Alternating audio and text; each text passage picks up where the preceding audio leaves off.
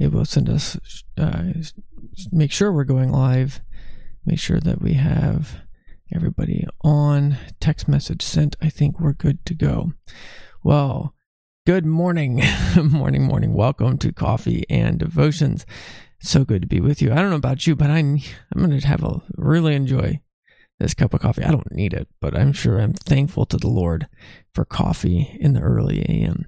Well, why don't we have some coffee? We'll pray, and we'll get into the Lord's Word.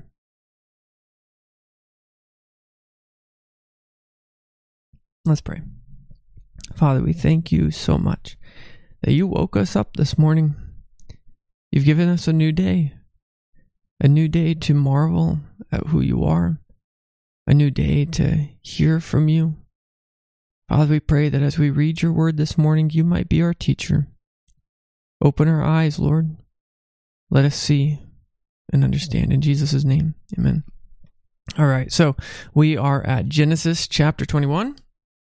We're wrapping up that chapter today.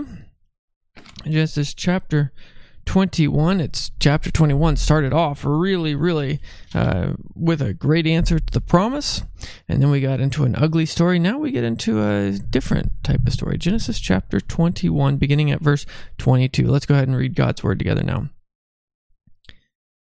And it came to pass that at that time that Abimelech and Pichol, the commander of his army, spoke to Abraham, saying, God is with you in all that you do.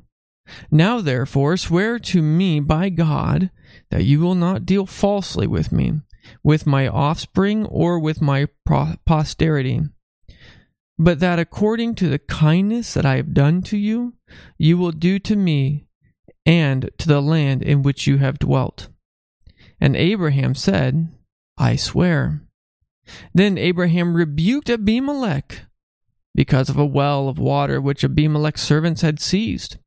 And Abimelech said, I do not know who has done this thing.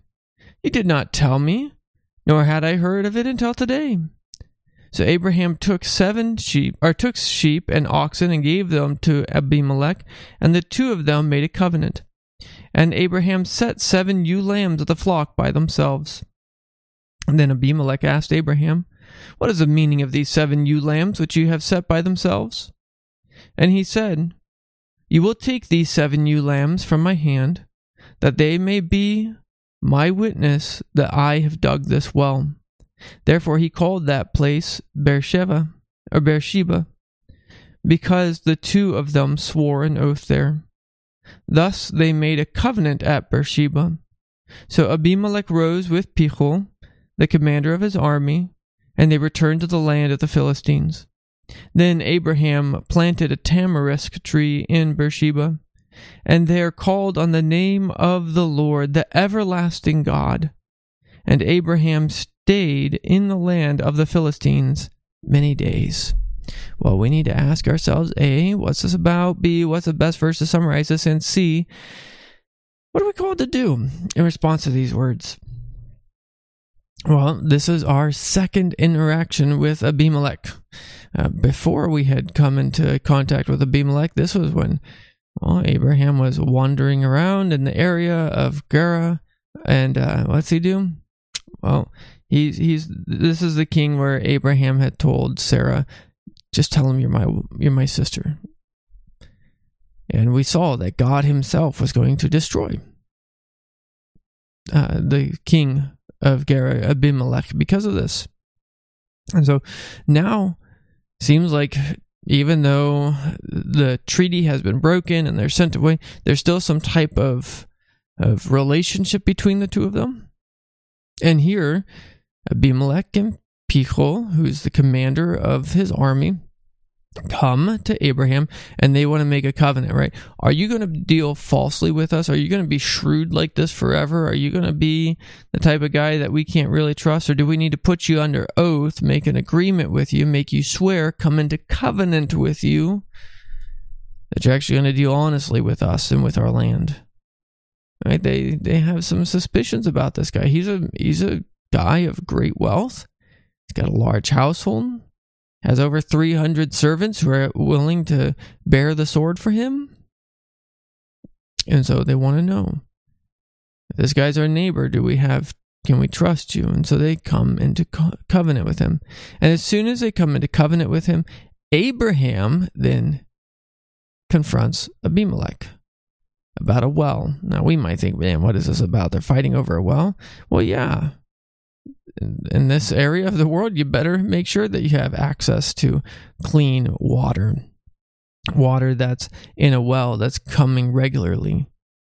And so he says, your bin seized that well from me, but I dug that well. And Abimelech says, I don't know what you're talking about, man. And he says, I'm going to show you how valuable this well is to me and how much I'm telling you the truth. And he takes from himself 7 ewe lambs and he puts them to the side. Ooh, pardon me. Abimelech asks, what are you doing with these lambs? And he said, this is to show you how serious I am. And so he swears on it. And he calls the place Beersheba or Beersheba. This is well of the 7. So he names the well of the 7. And there at the well, after this whole fiasco with the water source being an issue, which if you don't think is a big deal, go read about the 7 states right now in the Colorado River. But if you go and find out about that, you'll find out there's a big dispute right now about who gets access to the water, whose is whose, and how will they conserve it. Anyways, the point being, after all of this, we find something that we wish Abraham had done in the last story. The very end. And there, when he planted the tamarisk tree, he called on the name of the Lord, the everlasting God. What's the story about? Well, Abraham, the man of God, who is not a perfect man of God, as we have seen, comes into covenant with one of his neighbors, Abimelech. And this is in the land of the Philistines, the area that the Philistines the sea peoples would inhabit and would eventually become a snare. Now, I don't think that this is the same. I think the Philistines are sea people, and so I think there's multiple migrations of sea people. I think when we're going to zoom out another 400 years, by the time we have the Exodus, we're going to have a different kind of wave of people that Joshua is interacting with.